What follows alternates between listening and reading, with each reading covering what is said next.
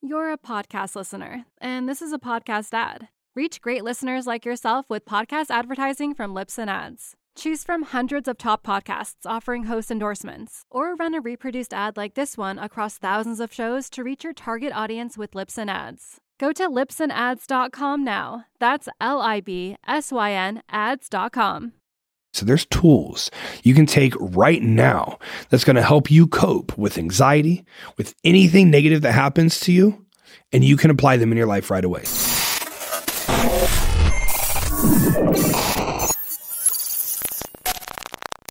What is happening, everybody? Welcome back to your favorite podcast, the Grow Eye Podcast. I'm Justin Mahaley, and I am thrilled to chat with you guys today about one of my most passionate topics, emotional intelligence. And I'm going to give you tools that all you have to do is dedicate 3 minutes per day to, and you are going to be a more skillful leader, a calmer individual, and someone who can stay in control no matter what situation arises. So make sure to share this with a friend. Don't gatekeep these secrets, because you are helping your entire environment leveling up by sending them this Grow Eye podcast. Subscribe to the YouTube, leave us a thumbs up, share with me in the comments what you think. Get ready, you guys. I'll see you inside. The attribute that so many people believe that they have, but they're actually missing the mark terribly and lacking heavily. Let's talk about it. People who are emotionally intelligent, they embrace change. They have a strong sense of self-awareness, and this is one of the main drivers for me. Self-awareness. When you're at the airport and you're walking and you have to stop to check for the gate number, do you stop in the middle of the walkway, or do you find yourself moving to the side out of everybody's way so that you aren't causing traffic, causing a backup, risk being trampled by the hundreds of people that are briskly walking behind you? It's also a driving quality thing. You can't really be a good driver if you're highly emotionally you can't necessarily be a bad driver if you're highly emotionally intelligent, because you're going to have extreme self-awareness of what's going on around you, the proximity of you to other vehicles or objects or whatever the case may be. People show empathy towards others when they're highly emotionally intelligent. They have balanced lives. They're not always in these extremes of hot and cold. They kind of ride the midline. They're curious, eager to learn, grateful. They express themselves assertively, without remorse, unapologetic, if you will. But they're always receptive to feedback. So Daniel Goleman popularized the term emotional intelligence in 1995. It's still a rather new discovery for us. And this was 28 years ago. His book was titled Emotional Intelligence. His framework breaks emotional intelligence into 5 core components. Number 1, self-awareness. Understanding your emotions, your strengths, weaknesses, values, motives. Number 2, self-regulation. Managing emotions effectively. Impulse control, integrity, conscientiousness, adaptability. Thought in responding versus just reacting emotionally. Motivation, your drive, your persistence towards your goals. It includes achievement orientation, commitment, initiative, optimism that fuels perseverance. Empathy is number 4. Recognizing and understanding others' emotions. Leveraging diverse perspectives. Cultivating others' development. Political and social awareness. That one nowadays is a little bit more pushed away from the emotional intelligence, but in 1995, it was a big deal. Social skills is number 5. Managing relationships well. Influence, communication, conflict management, collaboration, team capabilities. Goleman argues that these competencies are more important for leaders than IQ, which is intellectual intelligence, of course, or technicalities, or expertise. Emotional intelligence is more important than the skills that it takes to run your job. Being someone who has been a leader of so many incredibly talented individuals, I would attest to that as well. There's so many skillful people that I have had the pleasure of interacting with and knowing.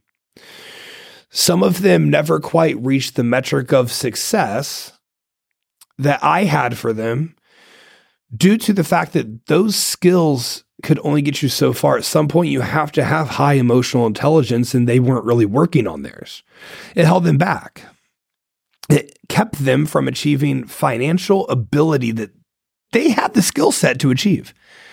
But they put so much work into the technicalities and so little work into the self-awareness, self-regulation, the social skills, that the skill set just didn't really work. They didn't have anyone to really show it off to. Developing emotional intelligence through mindfulness, communication skills, regulating stress, cultivating intrinsic motivation for continuous improvement. This is the most important variable I look for when I am seeking out someone that I want to work with, that I want to bring on to one of my companies to work with me. Now, there's a test that you can do to understand how emotionally intelligent you are. There's a test called an EQI 2.0, and you get a detailed readout of strengths and growth areas. It's one of the most scientifically validated assessments for emotional intelligence. It was developed based on decades and decades of EQ research since this thought has come out. It includes 133 questions that evaluate EQ scores across 5 domains. Number 1, self-perception, your ability to understand your own emotions. Number 2, self-expression, your ability to express emotions effectively. Interpersonal, your ability to develop healthy relationships. Decision-making, your ability to use emotions in decision-making. And stress management, which includes impulse control, but I think we all know what stress management is at this point. You're going to answer 133 questions. I did this, and I'll share my results with you here in just a bit. All based off of these core skills. At the end, you receive a snapshot of strengths, weaknesses, growth areas, yada, yada. But the coolest part was recommendations for developing each subscale. The personalized insights allow you to target which EQ capabilities to develop further. I am going to encourage all employees of all companies I'm affiliated with to do one of these, as I did mine 2 days ago when I was coming up with the layout that I wanted to do for this podcast. So, my top 3, number 1, assertiveness. Number 2, self-actualization. Number 3, optimism. I agree very heavily with all of those. It rates you 1 to 133 on each of these things. So there's 133 questions, and then your rating scale is also 133. On all of those, I was over 125, so considered very strong. And in assertiveness and self-actualization, I was at 130 and 131. So very, very assertive. Apparently very self-actualized as well. My bottom 3. It's a little bit embarrassing. Independence, 72. Flexibility, 69. And impulse control, 66. That's really bad. Those are really bad ratings. Independence was interesting for me. A little bit of alone time goes an extremely long ways for me. Every day I have time with friends, multiple friends. I'm working in coffee shops. I'm always kind of surrounded by people. I'm always kind of somewhat stimulated. Flexibility was an interesting one for me. And what that means is essentially, how are you able to match someone where they're at on an empathetic level? So I can be empathetic and give empathy and understand empathy. I'm very weak at matching empathy. So, for example, and I know this,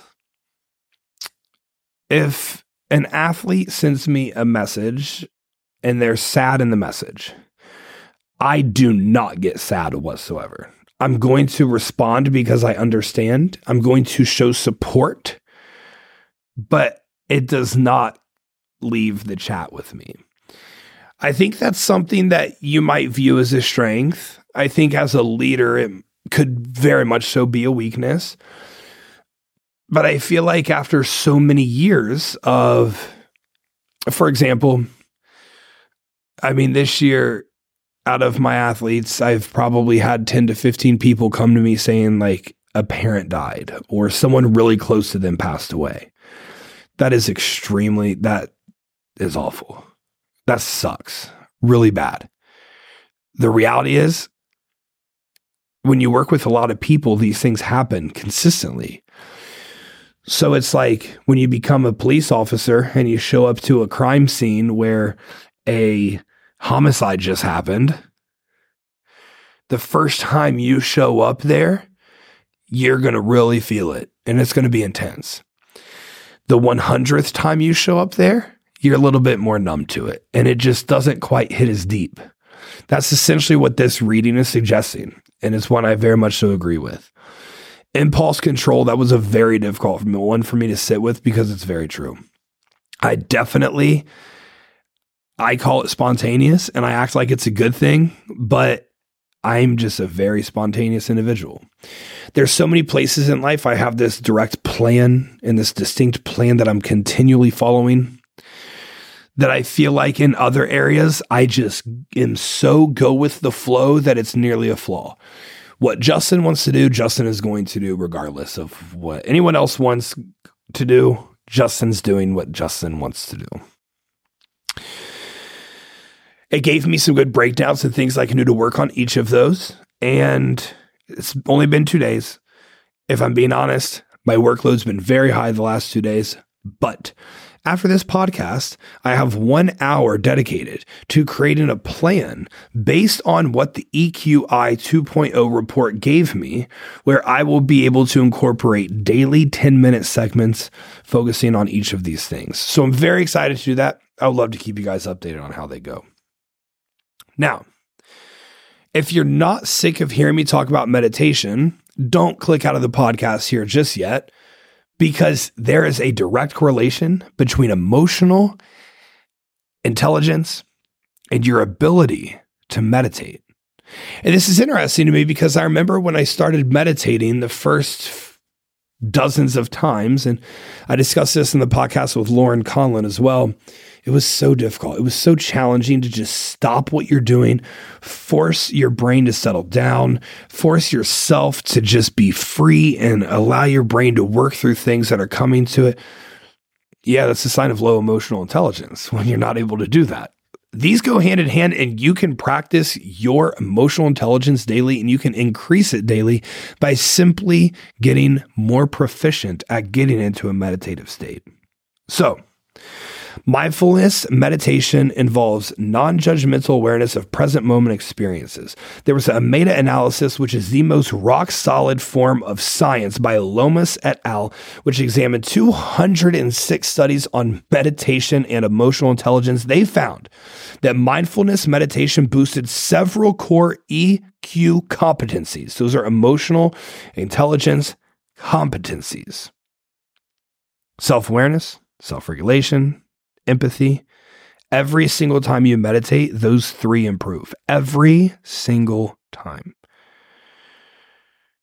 Research suggests mindfulness calms the amygdala, reduces emotional hijacking, and improves discernment.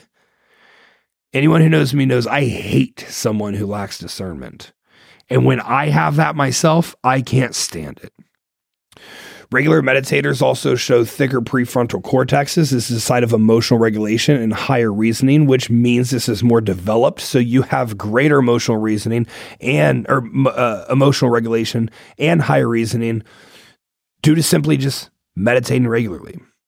Studies show meditation can help individuals identify, understand, reframe emotional states as they arise.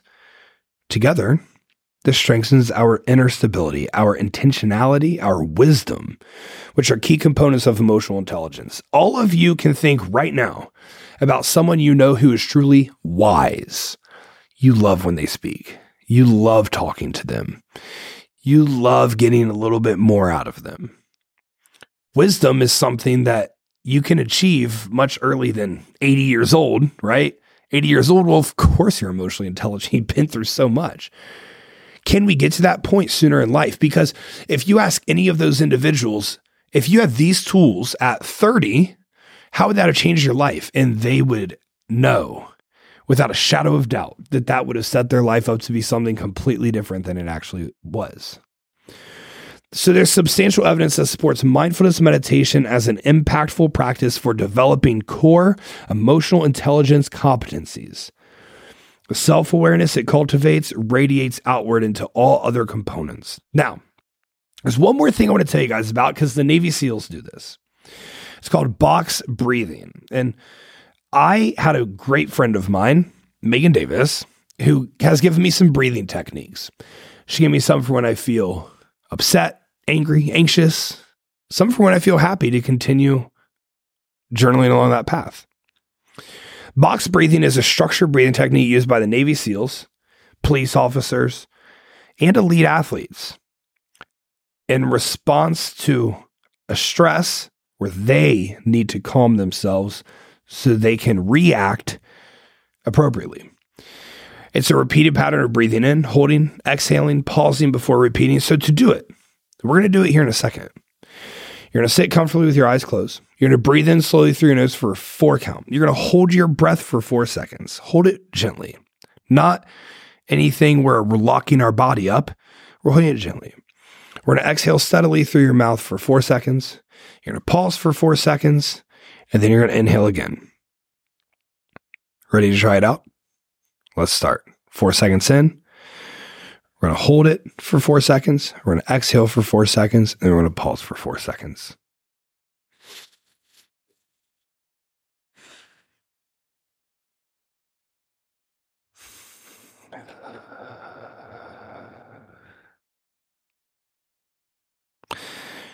Feels good just doing it one time. So imagine doing that for 2 or 3 minutes at a time. 4, 4, 4, 4. You're going to repeat for several minutes while focusing only on the breath. The defined counts create a rhythmic, square breathing pattern. That's why it's called the box breathing pattern. This activates the parasympathetic nervous system as signals to the body to relax. If you did that practice with me, if you exhaled through your mouth, if you held it, if you paused, you notice after just one breath that you were more relaxed than you were before. Slow, measured breathing counters your heart racing, counters your mind spinning out, so you are able to maintain physiological control through simply activating our psychological response. Regular practice trains your body to tap into calm on demand, and this builds extreme resilience against stress and anxiety. So there's tools you can take right now that's going to help you cope with anxiety, with anything negative that happens to you, and you can apply them in your life right away. So what we're going to do is we're going to practice these. Box breathing in your phone, in your calendar, in a place that's going to hold you accountable daily. You're going to do it for 2 or 3 minutes every day. That's all I'm asking for. Because within this, you guys, we're killing 2 birds with 1 stone. We're teaching ourselves how to calm on demand whenever rough situations arise, yet we are also practicing mindfulness meditation in the same time. If you simply give 2 to 3 minutes to box breathing every single day and you truly give it exactly as I outlined, you are going to improve your emotional intelligence over time. And you guys, if you don't want that to happen, then why are you even here in the first place? As always, I hope this helps. I'll see you guys next time.